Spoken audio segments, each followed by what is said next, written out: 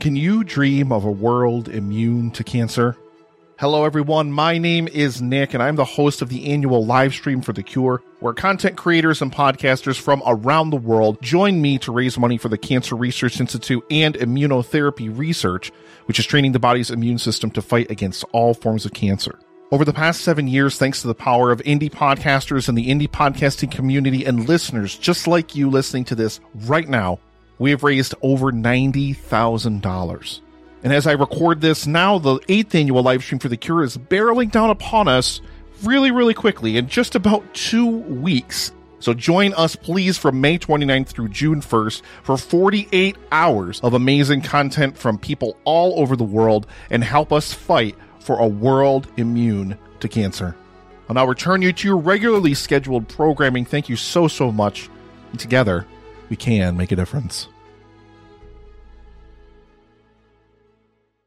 A philosopher once asked, are we human because we gaze at the stars, or do we gaze at the stars because we are human? Pointless, really. Do the stars gaze back? Now that's a question. Sir Ian McKellen is definitely better at this than I am. In a world overflowing with movies, we need a hero. Someone to separate the bad from the good. Sounds like a job. Verbal dioramas. Watches all the movies from comedy to drama. From the top roll sound. And don't forget the action. She'll watch until the end and then she'll give you her reaction. Movies you know, movies you don't. Prequels, sequels, remakes, and trivia and outtake. Movies you know, movies you don't. Interesting stories, all the categories.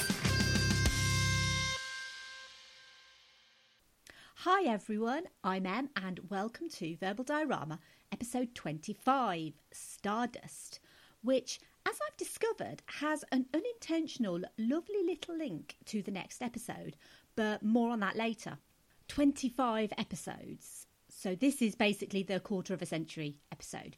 That's crazy. It feels simultaneously like I've done more than 25 episodes and that I haven't done hardly any episodes at all, which is weird. Maybe that's just because, as always, there's so much going on right now. I actually just found out my column for film stories is continuing. Originally, it was going to be for 3 months, and I never really kind of advertised the fact it was just for 3 months because I kind of wanted to see how it would go.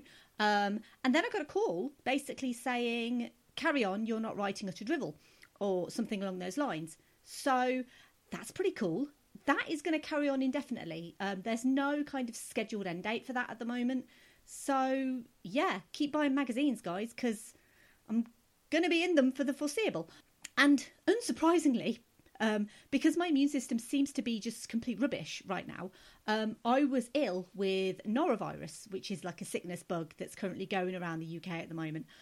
So this episode's late, and if I stick to the December schedule that I planned, I have about a week to release 2 more episodes. So we will see how I manage with that. The problem is I really want to do the next episode, like really. And then the episode after that is a Christmas movie. So it kind of has to come out for Christmas. And Christmas is like a week and a bit away. So December was supposed to be my chill out month. It was supposed to be the month where I didn't do any guest slots, where I just kind of concentrated on Verbal Diorama and the writing. And that was kind of it. Basically, that hasn't happened. It's just been like, go. Everything is going on at the moment. So I have not had a chill out month at all. Luckily, for this episode and the previous episode, I now have the power of a Patreon producer. And that is Sade from Offscreen Babble. And I've actually been chatting to Sade just recently because she's one of the John Wick patrons. Well, she's the only John Wick patron because I've only got 3 patrons and they're all wonderful. But she is a Patreon producer and she's basically on the John Wick level. And because she's a John Wick patron, one of the perks is she actually gets a free item of currently non-existent merchandise. And I'm actually going to get some made in the new year. And so Sade will be the first recipient of an official Verbal Diorama mug. Yay! And if you want one too, or a t-shirt, because it'll probably be like mugs and t-shirts and stuff, then let me know on social media or email or however you want to get in touch with me. And I will add you to the currently non-existent merchandise waiting list. Hopefully the quality will be really good, and hopefully Sade will pop it on Twitter or something when she gets it so that people know what it looks like. But I am kind of still hoping to do that. But I'm kind of, with the whole sort of Patreon thing being pushed up a little bit, I'm kind of having to push up the merch a little bit as well. So I'm currently just trying to get everything done. Literally everything in the whole world I'm trying to get done right now. So I am still trying really hard to do everything. So hopefully merch, new year. Let me know if you want some.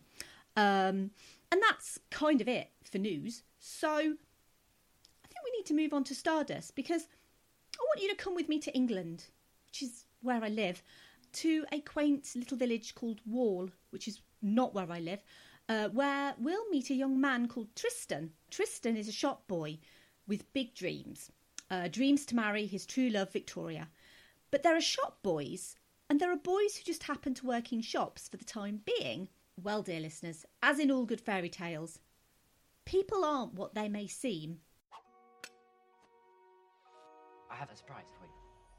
Victoria, for your hand in marriage, I'd cross oceans. You're funny, Tristan. Oh, Tristan, a shooting star. I'd cross the wall and I'd bring you back that fallen star. You can't cross the wall. Nobody crosses the wall.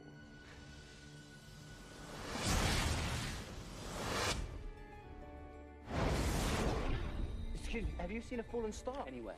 We're in a crater. This must be where it fell. Yeah, this is where I fell. You're the star. You're the star? Really? Oh, wow. You've seen stories of magical worlds, wicked witches,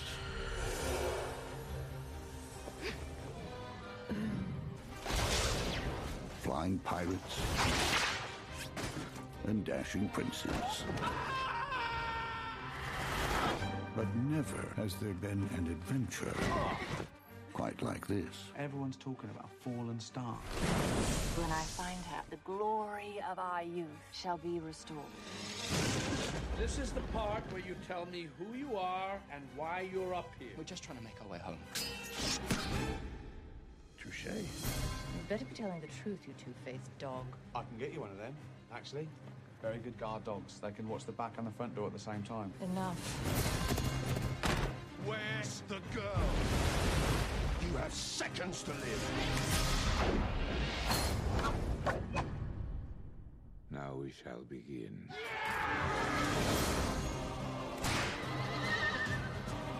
I know what you are.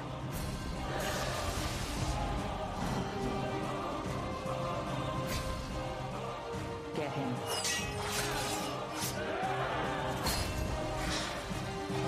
It's just you and me now. Not for long. Hold me tight and think of home.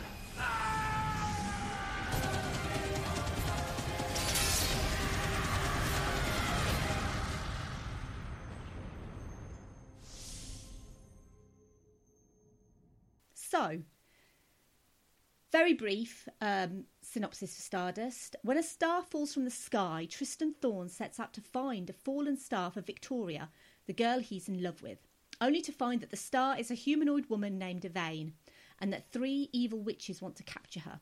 Yvain is also being chased by heirs to the throne of the magical kingdom of Stormhold, who seek Yvain's ruby necklace.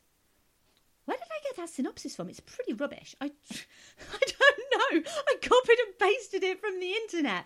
That is a very, very basic synopsis. The problem with a movie like Stardust is there's so much going on. It's really difficult to summarise sort of everything. I suppose that's a really basic synopsis. But obviously, by this point, I'm hoping you've actually seen Stardust, because, as with all episodes, spoilers. But let's have a look at the cast, because this is a movie that's got an incredible ensemble cast. It's got Claire Danes as Yvain. So this was pre-Homeland, which is obviously, I think, the thing that most people know her mainly for nowadays. But up until this point, she had a very kind of long and varied career. And Claire Danes has been in my life pretty much since My So-Called Life. And also Baz Luhrmann's Romeo and Juliet. She played Juliet in that movie opposite Leonardo DiCaprio. It's one of my favourite films. So my history with Claire Danes has been kind of long and varied. So I remember when this movie came out and when I found out it had Claire Danes in it, I was all for it because I think she's absolutely fantastic in pretty much everything she does. And then Charlie Cox. So Charlie Cox plays Tristan Thorne. And at the time, he was a complete unknown. And specifically, they wanted a complete unknown to play Tristan. Of course, now he's pretty much known everywhere as playing Matt Murdock, aka Daredevil, in the Marvel Netflix TV show, which is the best Marvel TV show ever, and I will live and die on that hill. And B, I don't even know what B is. I don't know. He's so great. He's so great as Daredevil. But yeah, this was basically the first the world had seen of Charlie Cox, and I think everyone kind of thought, well, Charlie Cox is going to be really big, and then he wasn't. But thankfully, Daredevil came along, and he proved basically his chops at everything. We also have Sienna Miller as Victoria, Ricky Gervais as Ferdy the Fence, Jason Fleming as Primus, Rupert Everett as Secundus, Mark Strong as Septimus, Peter O'Toole as the King of Stormhold, Michelle Pfeiffer as Lamia, Robert De Niro as Captain Shakespeare, and as I mentioned at the start of the show, Ian McKellen as the narrator. And there is no voice on this earth, apart from perhaps Morgan Freeman, who can narrate like Ian McKellen can narrate. So this whole cast is, like I say, it's ensemble, it's brilliant, it's got stars left, right and centre, but also there's a lot of British comedic and acting talent sort of in very minor roles in the background that people might not know. So I'm going to mention a couple of them. I'm going to mention Mark Heap of Spaced and Green Wing fame. He plays Tertius. Julian Rhind-Tutt, also of Green Wing, as Quartus. Sarah Alexander, also of Green Wing, as Lamia's sister Empusa. David Walliams as Sextus. Ben Barnes as young Dunstan Thorne. Henry Cavill as Humphrey, Dexter Fletcher as one of Shakespeare's pirates, Mark Williams as Billy the Goat, in human form, not as the goat. And if you're a fan of Sting or The Police, Sting's daughter Elliot is credited as Coco Sumner in this movie. She plays the first star, Ingrid, who's essentially Yvain's sister. So yeah, this is basically the creme de la creme of the sort of 2000s British comedic talent. There's everyone who's anyone is in this movie. It was directed by Matthew Vaughn. This was his second directorial offering after Layer Cake. It was written by Matthew Vaughn and Jane Goldman, and it was based on Neil Gaiman's book Stardust. So, as with all good fairy tales, it starts with a prince, and his name is Neil Gaiman. And he's probably one of the most prominent modern British storytellers alive today. His work has been adapted into movies and TV shows, most famously Laika Studios' first feature film Coraline, and also the TV shows Good Omens and American Gods. They are all adapted from Gaiman's work. So Gaiman's novel Stardust was published in 1997 by DC Comics as a prestige format 4-issue miniseries illustrated by Charles Vess. And it was also published in 1998 as a complete book. And it was titled Neil Gaiman and Charles Vess's Stardust, being a romance within the realms of fairy. And Neil Gaiman retained all copyright to the story, and he was encouraged to publish Stardust as a conventional novel without the pictures. And he did so in 1999. Just before that, Miramax actually gained the movie rights. And then Neil Gaiman actually got them back after 2 years because Miramax did nothing with them. It was supermodel Claudia Schiffer, who's actually kind of responsible for the Stardust we know and love. So Claudia Schiffer was pregnant with her first child, Caspar, in 2002. And she started reading Neil Gaiman's book. And she loved it so much that she persuaded her husband to read it. And her husband is Matthew Vaughn. Interestingly, you'll notice that Captain Shakespeare's flying ship is called Caspertine. And quite sweetly, that's after his son Caspar and daughter Clementine, the children that he shares with Claudia Schiffer. So Stardust, the novel, is quite different to the eventual movie that was made. As with most kind of book-to-film adaptations, quite a lot is removed, taken out. There's quite a lot added. It's always the same. You're never going to find a book-to-movie adaptation that is 100% faithful. The main character's name in the book is Tristram, Tristram. And this was changed to Tristan because apparently it was an error that was in one of the earlier screenplays. And it just kind of stayed in. I think because the name Tristram is so difficult to say. I mean, I really struggle with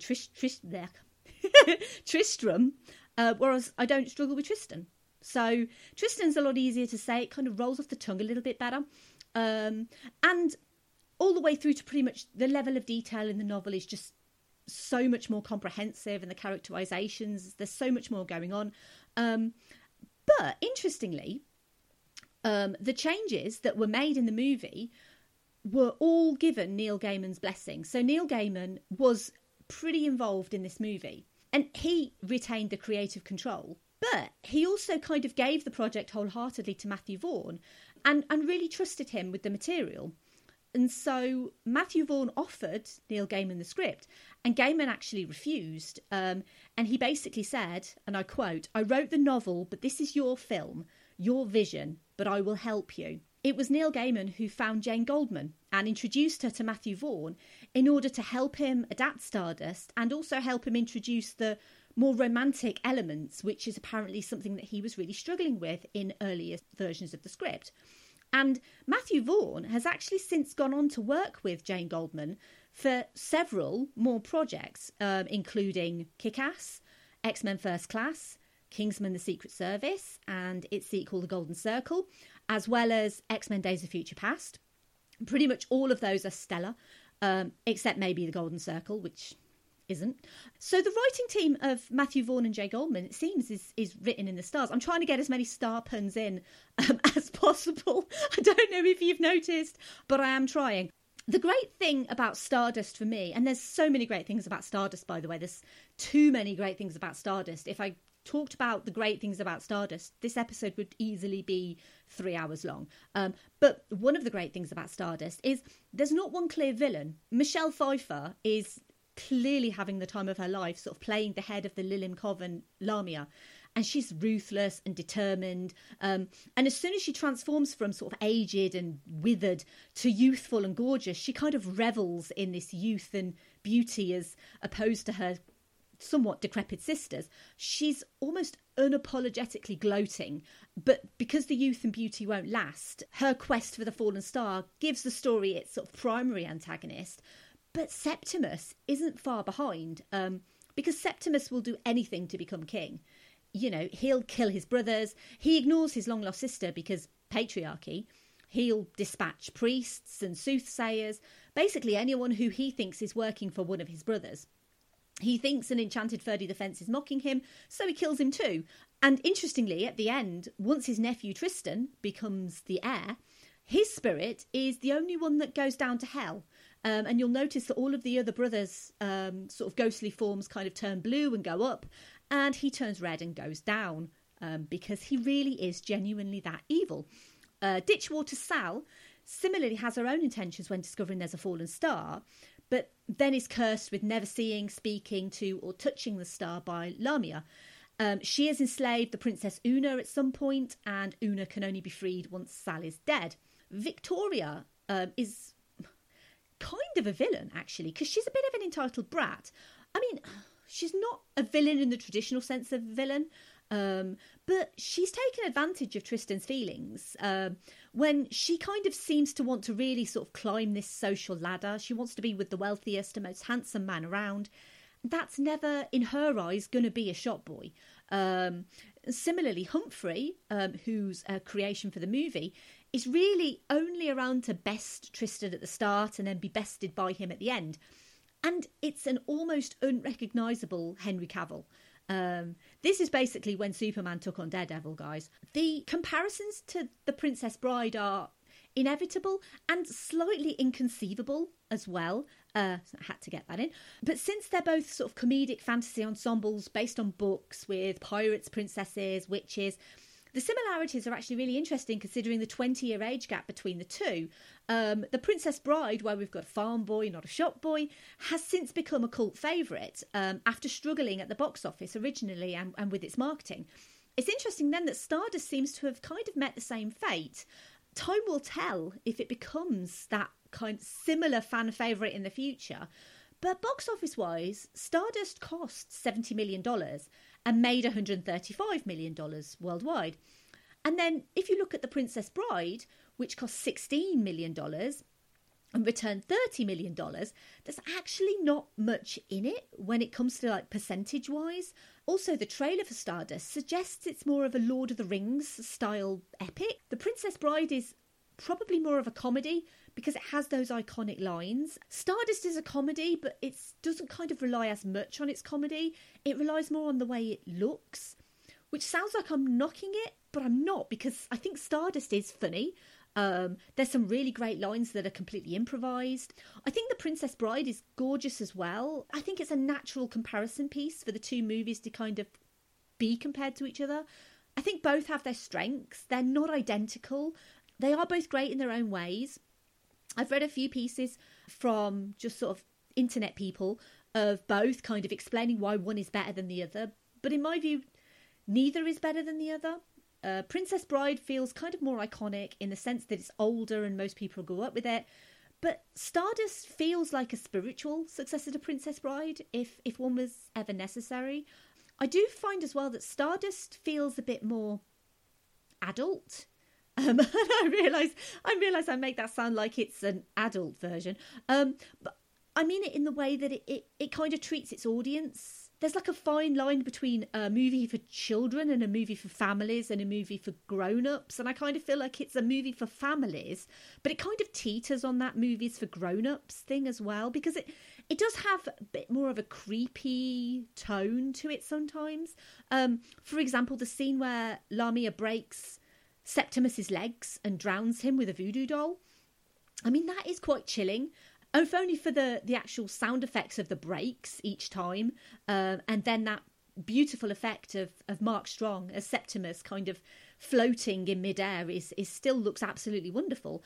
But then, that's not bad enough, but then she reanimates his dead body to fight Tristan with a sword. And that is actually really quite chilling and a little bit freaky, because the stunt work in that scene is absolutely phenomenal.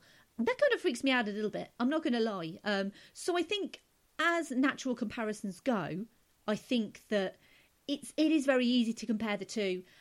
I am not going to turn around and say that Stardust is better than The Princess Bride, but similarly, I'm not going to turn around and say that The Princess Bride is better than Stardust, because I think they're both fantastic. It is inevitable that people compare them, but Stardust is still, even if you like Princess Bride, I think you will find something to like in Stardust. Also, as is tradition, it kind of has been tradition since August, I always like to get a little reference to Mr. Keanu Reeves. And I thought to myself, how on earth, because sometimes this happens, how on earth am I going to get a reference to Keanu Reeves in this movie? And I thought, well, maybe I could do some sort of 6 degrees of separation or something to Keanu. I'm pretty sure that he's been in a film with someone who's been in a film with Michelle Pfeiffer or Robert De Niro. That'll be easy. And then I thought, no. There's going to be some sort of reference to Keanu Reeves in this movie. And by Jove, I've done it again. I'm always so proud when I find a really, really good Keanu Reeves reference for my podcast. So Keanu Reeves was interviewed by Jimmy Fallon on The Tonight Show in 2018. And Jimmy Fallon asked Keanu a question about whether he'd found the elixir to immortality. Because as we all know, Keanu Reeves does not age.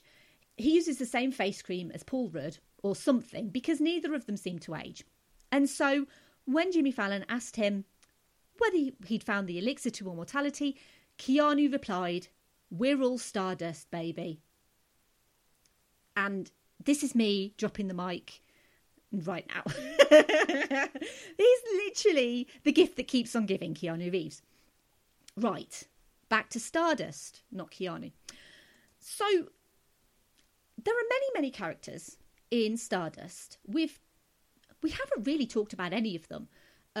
We've got Yvain, who is a star. She gets thrown out of the sky by the King of Stormhold's ruby necklace. She falls to the ground. She is a little bit acidic in her view of Tristan. she ends up actually saving the day at the end, which is nice as well.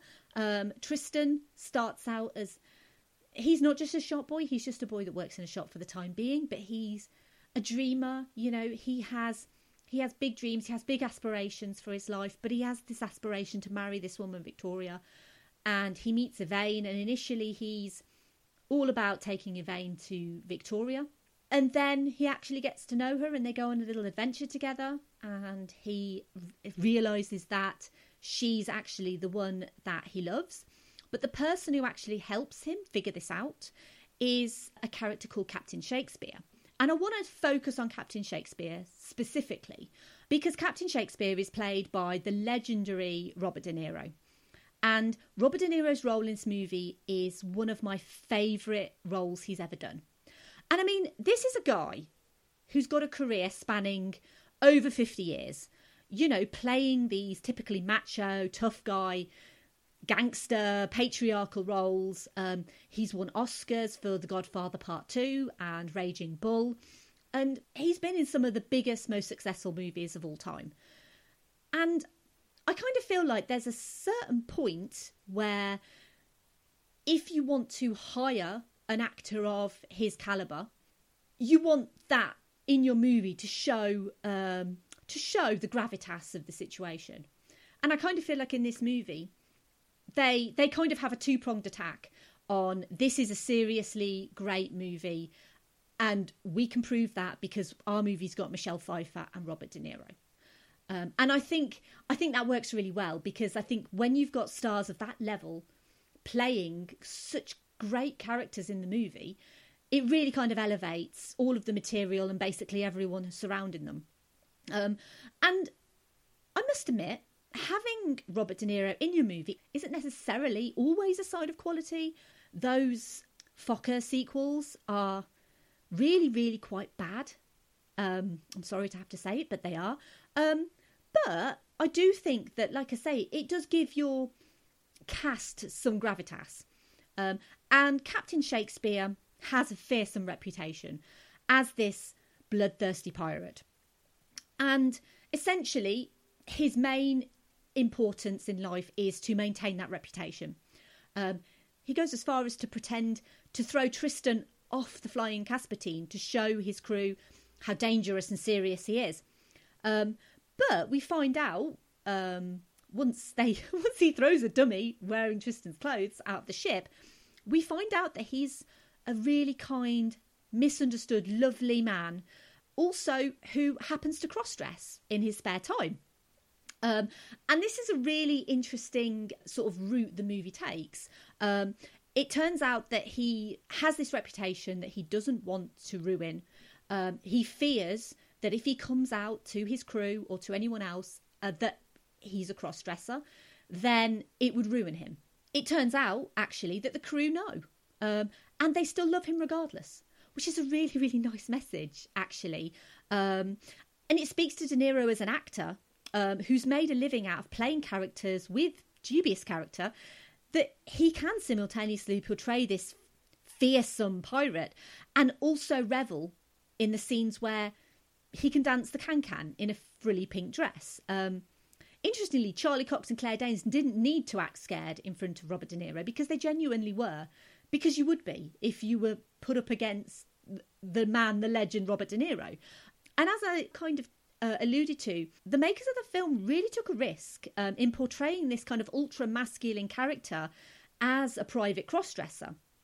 As did Robert De Niro himself. But I think he really takes this role and he really has fun with it.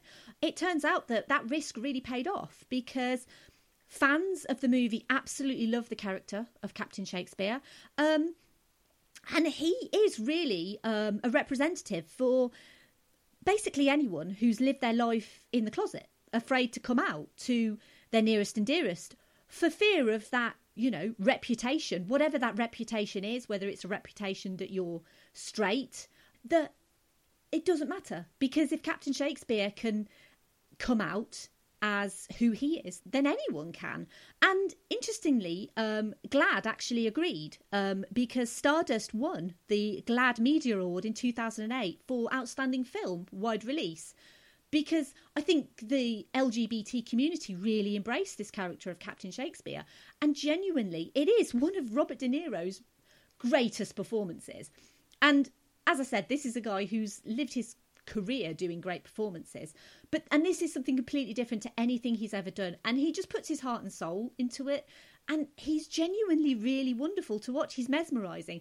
He's loving his private life that he's living on the ship, and it's wonderful to see.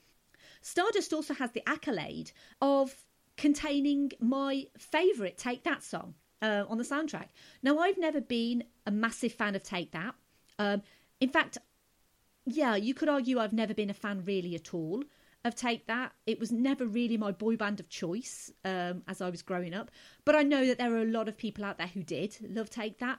But for me, Rule the World is Take That's best song ever. And it's a beautiful song, and it's on this soundtrack. And it's lovely.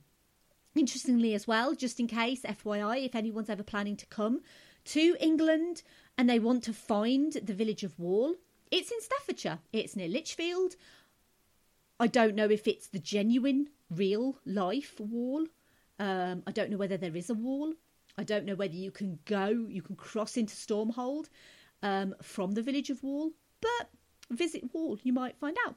So we always like to do social media thoughts. And to be honest, I didn't get that many for Stardust. Not a massive surprise. Just because I kind of feel like, I think people know it, people know of it. But as I say, I think sometimes the comparisons to another movie can maybe put people off watching it. And it didn't do brilliantly on release. So I think it's one of those movies where I think people who watch it genuinely love it, but people who don't watch it really don't kind of seek it out. It is very much worth seeking out. So on Twitter, at NFTDT, which is the wonderful Not For The Dinner Table. And this is Dave from Not For The Dinner Table. Hi, Dave. By the way, before I give Dave's comment, I'm very, very excited because I've been talking to Not For The Dinner Table. And Not For The Dinner Table is not a movie podcast. They basically deal with all sorts of really spooky kind of occult horror and myths and legends and all sorts of really, really cool, wonderful things. Ghosts. Oh my God, they did a wonderful episode on ghosts. But I'm really excited because I've been talking to Dave and Soph, and we've been talking about us doing like a little episode, like a little collaboration episode next year. So I'm really excited about that. But I just needed to, say it because we have been kind of talking about it, and hopefully that will all kind of happen because Dave and Soph are just the loveliest people. Anyway, let me go back. Dave from Not For The Dinner Table said, "What a wonderful movie. It's lovely to see a new fairy tale come to the big screen, something I think we will see less and less of. What with all the Disney live-action remakes and sequels galore, this type of movie is now exceptionally rare and should be celebrated." Absolutely, it should be. I actually didn't mention that technically it's not a new idea in the sense that it's not like an original idea. It is an adaptation of a book, but I do agree with Dave in that these movies are becoming less and less, so I do think we need to celebrate them. And it's like I said before with Passengers was a completely original idea. Yeah, it wasn't brilliant, but we should still celebrate these movies in some small way because otherwise they will disappear and we will just get the Disney live action remakes and the sequels and the prequels and the reboots and all of that kind of stuff, and that's all we'll ever get. So 100% agree with Dave. At Trivia Chic said, "I'm not much of a romantic movie person, but the combination of humour, love and action just hits as such a great mix. There is a cheeky nature to this movie that isn't easily achieved, but it's so refreshing in a landscape of movies that can be so ham-fisted. Stardust rocks." And finally, at This Film Is Lit said, "We got engaged during our episode on Stardust." Which is lovely, which is really, really cute because Stardust is, first and foremost, a little romance. It is a really, really cute romance story. You can see the love blossoming between Yvain and Tristan. So that is super cute. And congratulations, you guys. That is wonderful. Over on Instagram, at Contrarian Prime said, "And introducing Daredevil. I remember watching this when it first came out and going, that Charlie Cox guy is great. He's going to be a star. Then he basically disappeared for about a decade. but he eventually got his due. Love the movie. I dare say it's even better than the book, and the climactic battle is one of my favourite sword fights ever. At Sherbet_Lemons said, one of my favourite films. I actually think it's more entertaining than the book, and I love the cast. Fallen in love with Charlie Cox. And at Book of Lies podcast says, OMG, I love this movie. Nothing from Facebook, which is not a big surprise because I don't really get to tend to get much from Facebook. But I have a couple of very, very special quotes. So I have real life comments, which is the first. I've never had real life comments from anyone who knows me in real life. But I have a real life comment from my sister, who's finally watching a movie that I'm covering only 25 episodes late. And my sister says, I forgot how much I loved it. Such a fantastic fairy tale. I think it's a good mix of fairy tale and adventure. I enjoyed it. And if you think I'm happy with that, the fact that my own sister is giving me quotes for a movie, this is basically, what's next is basically the biggest news of Verbal Diorama ever. Because my 3-year-old nephew has given me something to say about Stardust. Now, he watched Stardust for the first time the other night, and he was very excited. And this is what he said. I love it when the star blew away the nasty witch. And if that isn't a glowing recommendation, I'm not sure what is. As always, thank you to everyone who's given me some comments. I have to obviously thank my sister and my nephew for watching Stardust and giving me some comments. I am always down for people in real life. Anyone who's listening to this podcast who knows me, just give me a call or a text or something and say, that episode that you're doing next, here's some bits about it. Because I'm always down to mention people that I know. So that is the first time that someone in real life, and that is my sister and my nephew. My nephew is 3 years old, guys, and he loves Stardust. So if you're over the age of 3, you should also love Stardust.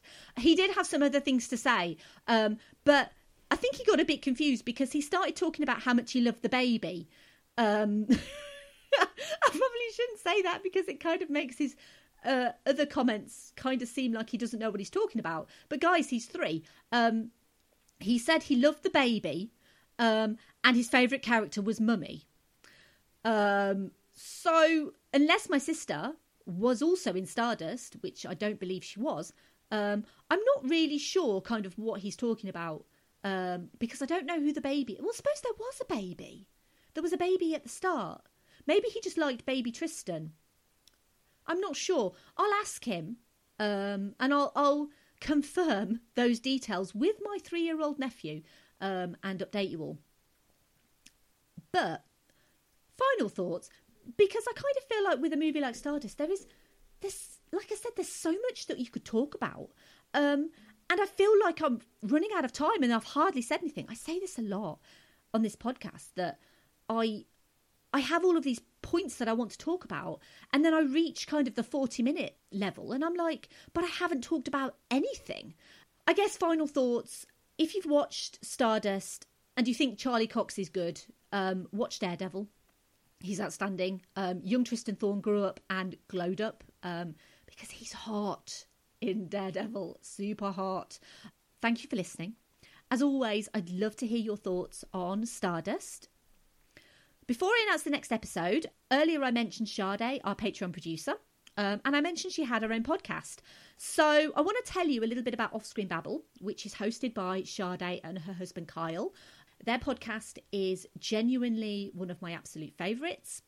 As a Patreon producer, as part of her perks, Sade also gets an ad. Although this is technically an ad, it's actually more of a recommendation because I think Offscreen Babble is absolutely amazing. Sade and Kyle are intelligent and funny, and they always have so much content. And, you know, they're a married couple. They have amazing chemistry.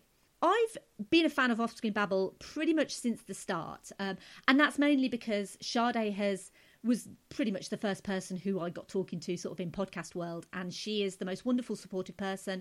So I have genuinely been a fan sort of since day one. And I kind of find with Offscreen Babble that it gets better every time you listen to it. Like I say, the sheer amount of content they cram in is absolutely mind-blowing, and Sade and Kyle are just wonderful people, and we need more of them in the world. You can listen to Offscreen Babble by searching for them in your podcast app. They're on everything, so Apple Podcasts, Google Podcasts, Spotify. You can also find them at offscreenbabble.com or on Twitter, Instagram and Facebook at offscreenbabble. So, next episode. Patrons Sade, Simon and Hardiel already know what this is. But for the next episode, I'm feeling like this podcast has been too devoid of Keanu Reeves. And I'm wondering how to rectify that. Well, it's Christmas soon, so you might think I'd go for something a bit festive. You know, perhaps the classic Babes in Toyland. The thing is, what is Christmas without angels? Specifically half angels and half demons. This Christmas, I'm celebrating Keanu's hellblazing role as John Constantine. And it's a gothic, flawed fantasy straight out of the pages of the Hellblazer comic, which, as I mentioned at the start, has a fascinating link to Stardust because Neil Gaiman actually contributed to the Constantine comics. Look out for Constantine just before Christmas. And additionally, I really want the Christmas movie episode to come out in time, so I'm going to try really, really hard to get both out before Christmas, so fingers crossed. If you like this episode, I've also done episodes on... Here we go. This list is getting bigger. Titan AE, Captain Marvel, Dredd, Who Framed Roger Rabbit, Sky Captain in the World of Tomorrow, Pleasantville, The Cabin in the Woods, Speed, Aladdin 1992-2019, Pirates of the Caribbean, The Curse of the Black Pearl, X-Men Dark Phoenix, Charlie's Angels 2000, The Mummy 1999, The Matrix, John Carter, Willow, The Iron Giant, Scott Pilgrim vs. the World, Logan, Edge of Tomorrow, Legally Blonde, Buffy the Vampire Slayer Season 4, Episode 10, Hush, Mystery Men, and Passengers. And they can all be downloaded wherever you get your podcasts from. You can follow me on Twitter, Facebook, Instagram, YouTube and Letterboxd at Verbal Diorama. As I've mentioned, you can sign up to support the show at patreon.com/Verbal Diorama from $2 a month, and you can get some fab perks. The $2 a month level gets you access to the upcoming schedule. It gets you a shout out on the next episode, and it gets you bonus episodes.